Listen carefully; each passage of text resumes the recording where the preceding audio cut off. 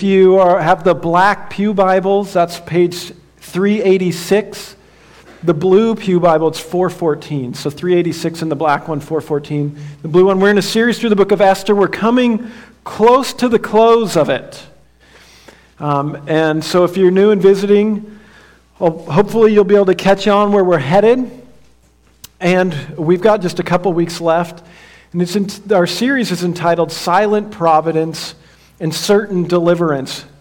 Silent Providence because God's name is not even mentioned in the book. And yet, we're going to see that their deliverance and salvation is certain. So please pray with me. Need God's help. I'm going to ask Him, and He's going to give it to us. Lord, thank you for your promises.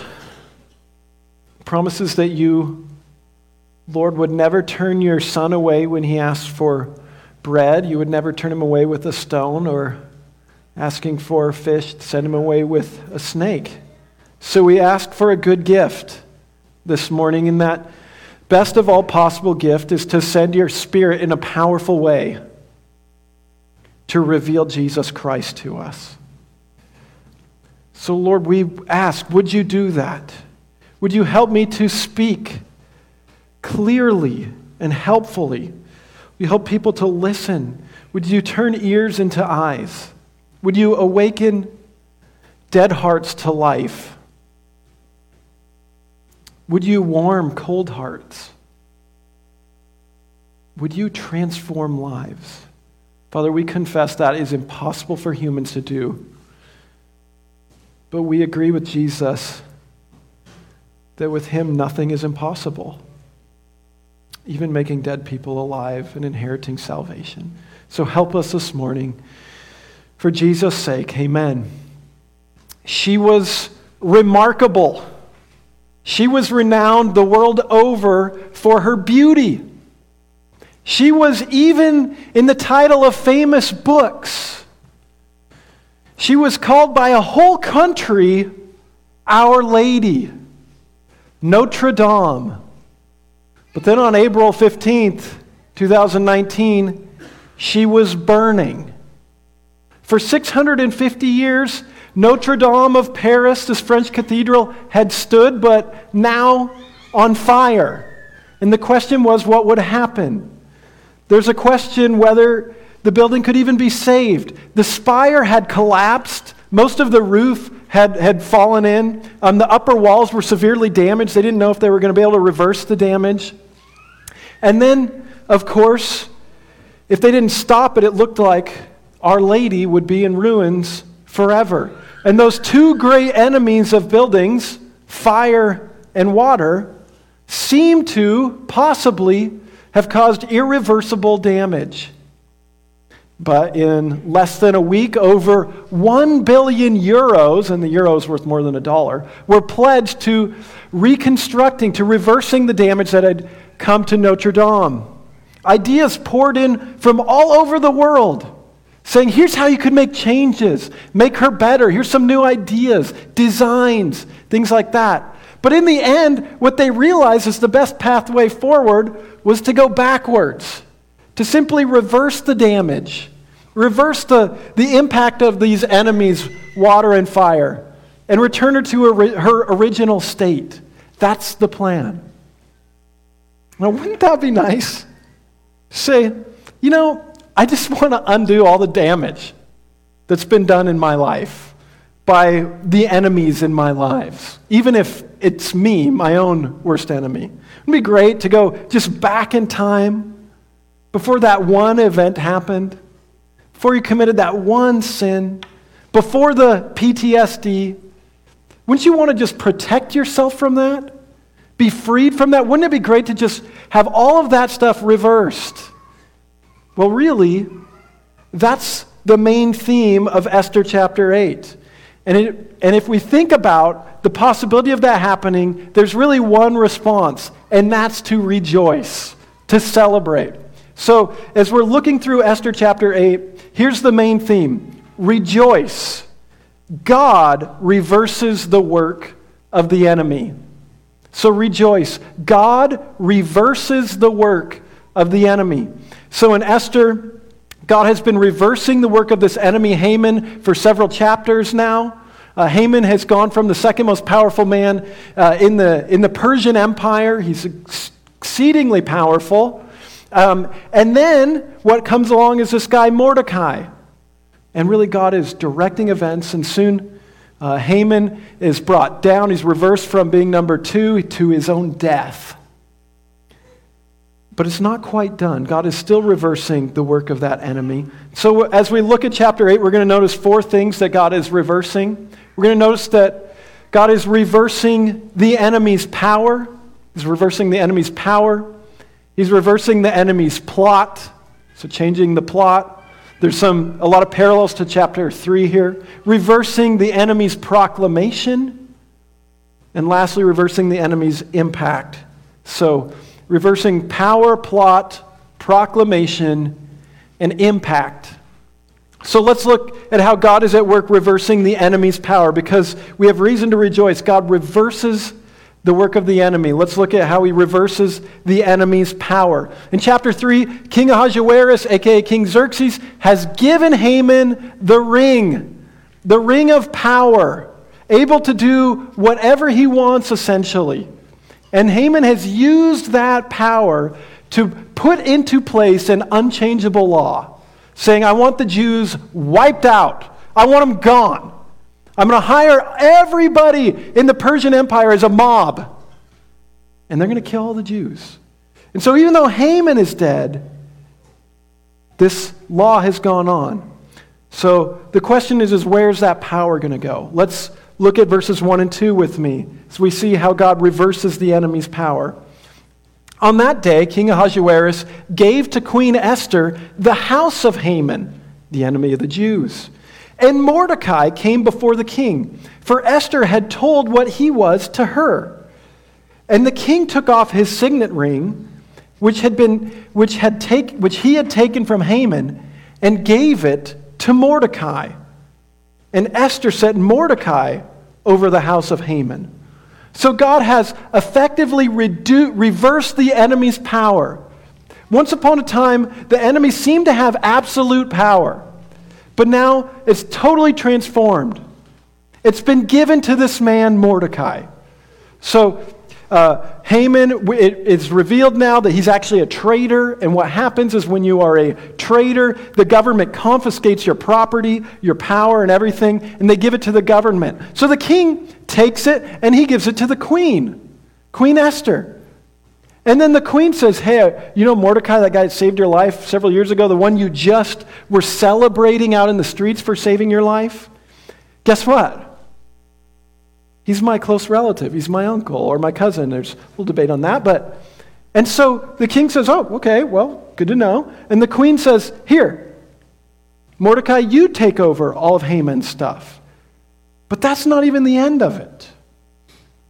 The king basically gives this ring, as we'll see a little later, to Mordecai. Gives it to Mordecai to do whatever he wants now. The power of the enemy has been reversed. It's been given to someone who will now protect the Jews. For months now, they've been worried. Their death date is literally on the calendar. Adar 13th, which would be in about the month of March. That's when all the Jews are going to be wiped out. But now the enemy's power has been reversed. It's been given to Mordecai. In baseball, interesting thing is, if you can make contact, it's actually easier to hit a home run off a fastball than a slower pitch. Because all that force coming in, all that power coming in when it meets the bat actually compresses the ball, creates like basically like a trampoline effect, and helps the ball actually fly further in the opposite direction. So the faster it's going, the quicker and further it can be reversed in direction. In a sense, Haman has had this fastball of power for a while now. And he's used it to do exceedingly evil things. But he's had so much power that it's actually made it easier for Mordecai to reverse things. It's actually made it easier to turn things the opposite direction because he has so much power now. But the question is if we step way back, how did all this happen? the enemy had all this power, and now it's in this man Mordecai, the Jew, his hands. How did it happen? It happened through the work of a woman, Esther, a woman who was once an orphan, abandoned, a faithful woman here. It's the one who God has used to turn the tide. So ladies, let me commend you this morning. Sometimes as Christian women, you have this pressure put on you to be everything to everyone. You can have the family, you can have the husband, you can have the house, you can have the career, you can have everything. And so many of you are godly examples saying, we don't buy that. We don't believe that. I understand that there's only so much I can do. That it's victory. Being a faithful wife, submitting to my husband, being a faithful church member, even though the elders are men. And sometimes it's easy to think, well, I just live an ordinary life. But actually the Christian life that's lived ordinarily by women is supernatural. Supernatural for you to do those things. But I do also want to cast a bit bigger vision as well. That is a big enough vision in itself. But some of you may actually have similar opportunities to Esther. Probably not at her level. She's a queen and a massive empire. But you might have opportunities to preserve lives. You might have opportunities to invent something that changes the world. I don't know what those opportunities might be. You might be able to oversee a business at times. Those are opportunities in the right situations that you can take advantage of. Queen Esther was used by God to help reverse the enemy's power. You can do that too in a variety of ways, in your home, in your neighborhood, and elsewhere. But that's reason to rejoice, isn't it? God has reversed the work of the enemy. He's reversing the work of the enemy. He did that by reversing the enemy's power. Now let's look at how he reverses the enemy's plot. He reverses the enemy's plot. There was a plan that Haman had, and we're going to see that reversed.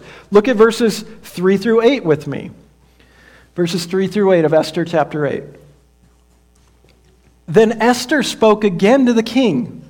She fell at his feet and wept and pleaded with him to avert the evil plan of Haman the Agagite and the plot he had devised against the Jews. When the king held out the golden scepter to Esther, Esther rose and stood before the king, and she said, "If it please the king, and if I have found favor in his sight, and if the thing seems right before the king, and I am pleasing in his eyes, let an order be written to revoke the letters devised by Haman the Agagite, the son of Hammedatha, which he wrote to destroy the Jews who are in all the provinces of the king. For how can I bear to see the calamity that is coming to my people? Or how can I bear to see the destruction of my kindred?" Then King Ahasuerus said to Queen Esther and to Mordecai the Jew, "Behold, I have given Esther the house of Haman, and they have hanged him on the gallows because he intended to lay hands on the Jews. But you may write as you please with regard to the Jews, in the name of the king, and seal it with the king's ring. For an edict written in the name of the king and sealed with the king's ring cannot be revoked." So Haman, the enemy of the Jews, has had this plot. This plot is to wipe out all the Jews, all of God's people. Wipe them all out. Get rid of them all. And this is in a law. It's went out by proclamation through this Pony Express situation. So everybody in the Persian Empire knows this is coming. And it's bad news. But the king, when he hears about this and this effort that would actually kill his wife, Queen Esther, he's full of wrath. So what did he do last week in chapter 7? He kills Haman. And his wrath is abated, we're told. His wrath is abated. But here's the thing. There's still tens of thousands, hundreds of thousands of Jews who are still headed for death. So Queen Esther steps in the gap again. And she says, she defers to the king's power. She says, if I'm pleasing in your sight. Well, we know now that she is. Every time she appears before him, she's pleasing in his sight. If it would please you, king, do something for me. If you don't, I'll be miserable. King, do you want an unhappy wife? And Xerxes says, okay, here, write whatever you please. There's still a problem, though. You can't undo that previous law. Write whatever you please. But that's good news. We're reversing the enemy's plot here. This is a reason to rejoice. The plot to kill God's people is being reversed. Innocent people are being saved. People who are headed for death are going to be alive. An unjust, prejudicial law is going to be counteracted, it seems. So that's a reason to rejoice. God is reversing the work of the enemy. He's doing that. He reverses, as we've seen in here, the enemy's power. Now, then second, we saw that he reverses the enemy's plot. Now let's see that he reverses the enemy's proclamation. He reverses the enemy's proclamation. In chapter 3, Haman made this proclamation, sent it out with the Pony Express system all over to the 127 provinces of Persia, and written in all the languages of the empire that these people of Persia have the right to, in the language of the proclamation, to destroy, to kill, to annihilate the Jews. And it's all going to occur on the 13th day of the month of Adar. So he hires the citizen hit squad and says, hey, prepare yourselves. Guess what? You get to kill your neighbors, take their stuff, well, some of their stuff if you want. And he sent that all out with kind of, as I said, Pony Express riders carrying the proclamation all over the Persian Empire. So how is it going to be reversed? Well, we see the reversal of the enemy's proclamation in verses 9 through 14. 9 through 14, so read that with me. And remember, the laws here can't be changed. So how are they going to be reversed? The king's scribes were summoned at that time in the 3rd month, which is the month of Sivan, on the 23rd day. Sounds like history to me, like it really happened. And an edict was written, according to all that Mordecai commanded concerning the Jews, to the satraps and the governors and the officials of the provinces from India to Ethiopia, 127 provinces, to each province in his own script, and to each people in its own language, and also to the Jews in their script and their language. I want to make sure, for sure, that we know that the Jews get this. And he wrote in the name of King Ahasuerus and sealed it with the king's ring. Then he sent the letters by mounted couriers riding on swift horses that were used in the king's service, bred from the royal stud, saying that the king allowed the Jews who were in every city to gather and defend their lives, to destroy, to kill, and to annihilate any armed force of any people or province that might attack them, children and women included, and to plunder their goods.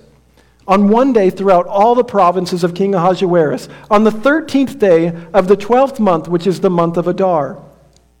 Verse 13, a copy of which was written was to be issued as a decree in every province, being publicly displayed to all people. And the Jews were to be ready on that day to take vengeance on their enemies. So the couriers, mounted on their swift horses that were used in the king's service, rode out hurriedly, urged by the king's command. And the decree was issued in Susa, the citadel. So this reversal of the enemy's proclamation brings us some hope. It also brings us some challenge. We find that this reversal is actually a little more detailed than the first proclamation, that first one that went out. It reverses everything that went out against the Jews. Now it's reversing into their favor. And it uses explicit language. Now it's going specifically to make us sure that we know, that the Jews know, They can defend themselves. He uses the very fastest horses. Previously it was just horses. Now we're told it's the fastest horses. And there was some challenge here, and I'm going to talk about it a little bit in depth next week. But it sounds kind of harsh. It sounds like the Jews are allowed to even kill women and children. So we'll talk about the complexities of that next week. But really, you'll notice that the purpose is to defend their lives. To defend their lives. They're allowed to, in a sense, be treated as equals now with everybody else in the empire. Everybody's after the Jews if they want to be. The Jews now are able to treat their enemies the same way and defend their lives. God's people have a chance at being protected here. God is reversing the work of the enemy. Does it by reversing the enemy's proclamation. They can now defend themselves. They're going to live. They're going to live, which is good news at this point in history, because Jesus hasn't come yet. And if they're wiped out, the Messiah won't come. And there will just always be evil and injustice in this life. But rejoice. God reverses the work of the enemy. We see that because he reverses the power of the enemy. He reverses the plot of the enemy. He's now reversed the proclamation of the enemy. And now let's look lastly at how God reverses the enemy's impact. This event shows that he reverses the enemy's impact. So when this proclamation that Haman sent out to wipe out the Jews, to annihilate them in chapter 3 goes out, here's the result. People like Mordecai and other Jews, they go into mourning. They take off their comfortable clothes and they put on rash-inducing sackcloth. There's wailing in the streets. There's confusion everywhere. But in verses 15 through 17, confusion and terror, sackcloth, it's all going to be reversed. Look at verses 15 through 17 with me as we see God reversing the enemy's impact. Then Mordecai went out from the presence of the king in royal robes of blue and white, with a golden crown and a robe of fine linen and purple.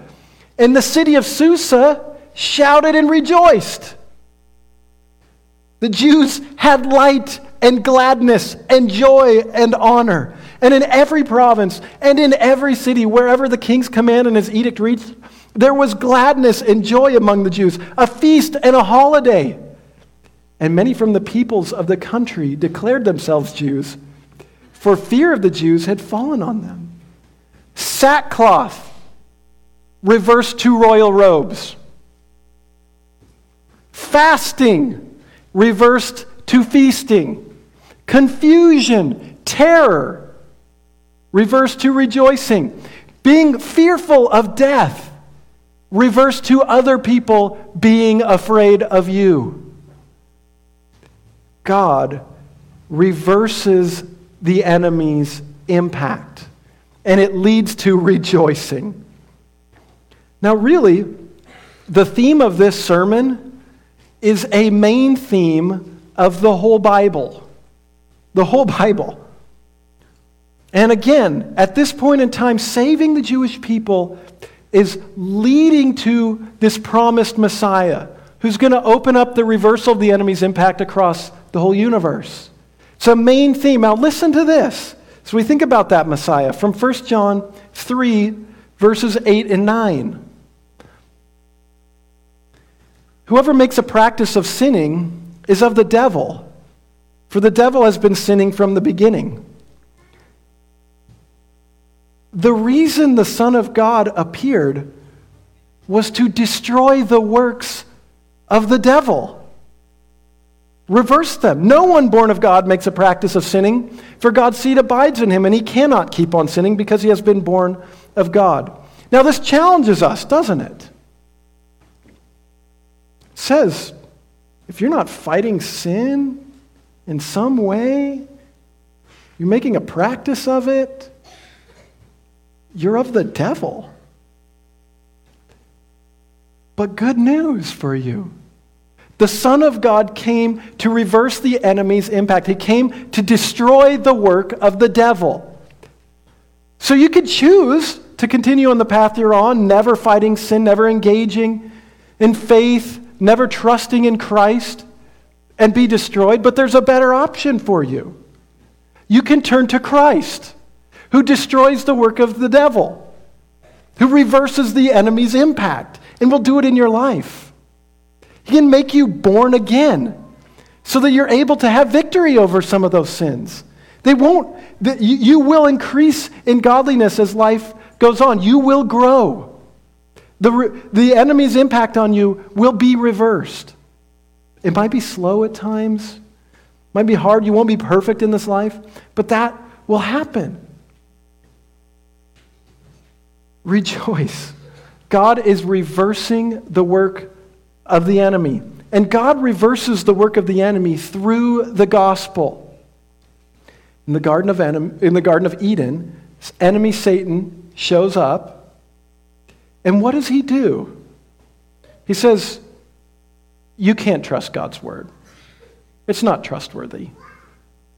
But then Jesus comes along, and he shows us that God's word is completely trustworthy.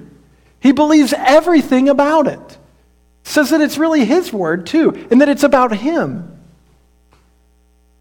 In the Garden of Eden, the enemy comes along and says, sin, Adam, Eve. You got to try it. It's great. Disobeying God, you'll be like God. It's wonderful. But the gospel shows us that no, sin leads to death and suffering and the wrath of God. That's why Jesus was on the cross, because of sin. In the Garden of Eden, the enemy comes in, says, obeying God, not that important. There won't be any consequences if you disobey. But then, as Adam and Eve sinned, they're driven out of the Garden of Eden, out of God's presence, out of that place where there's joy and paradise, gone. Seems like irreversible impact. But rejoice.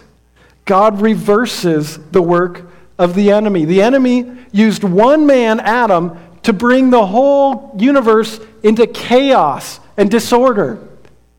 God reverses that. He uses one man, Jesus Christ, to come and die for sins and bring the whole universe back into order. You have the enemy comes and he fractures relationships. He says, you guys aren't the same skin color. You can't be friends. He says, you're male and you're female. How can you get along? He says, your family's a mess. That's the way it's meant to be. But God reverses the work of the enemy. Through Christ, what happens is a group of people, no matter what their backgrounds are, no matter what their skin colors are, no matter what their languages are now united in the church. One body. The enemy comes along and his work, he brings death. All he brings is death and destruction. God says, I can reverse that. Here's how I'm going to reverse it. I'm going to send my son. And you know what he's going to do? He's going to die. And when he dies, he's going to defeat death. He does. That's what Jesus did. So he uses death to defeat death. He reverses the work of the enemy. And then the great reversal, he rises from the grave to live forever. So that all who believe in him will live forever with him, reversing the work of the enemy. All that death died to take the punishment we deserve. God reverses the work of the enemy. You feel dirty? God promises he can cleanse you. The enemy came to steal, kill, and destroy. Jesus came that you would have life and have it abundantly. And that Garden of Eden that we were driven out of, there's tree of life, rivers, precious gold, stones like that, God's presence most of all. We read the book of Revelation and we see what heaven is described like. And there's like tree of life and rivers and gold. And most importantly, God is there. We're in God's presence again. Rejoice. God reverses the work of the enemy. Right now, there are elderly people in hospice, minutes, hours, days to live. Death, going to sever relationships. It won't always be that way. Right now, there are parents up on the hill in Sacred Heart wondering, are my kids going to make it? Are they going to be okay? It won't always be that way. It will not always be that way. Right now, there's families in conflict saying, is this what life is like?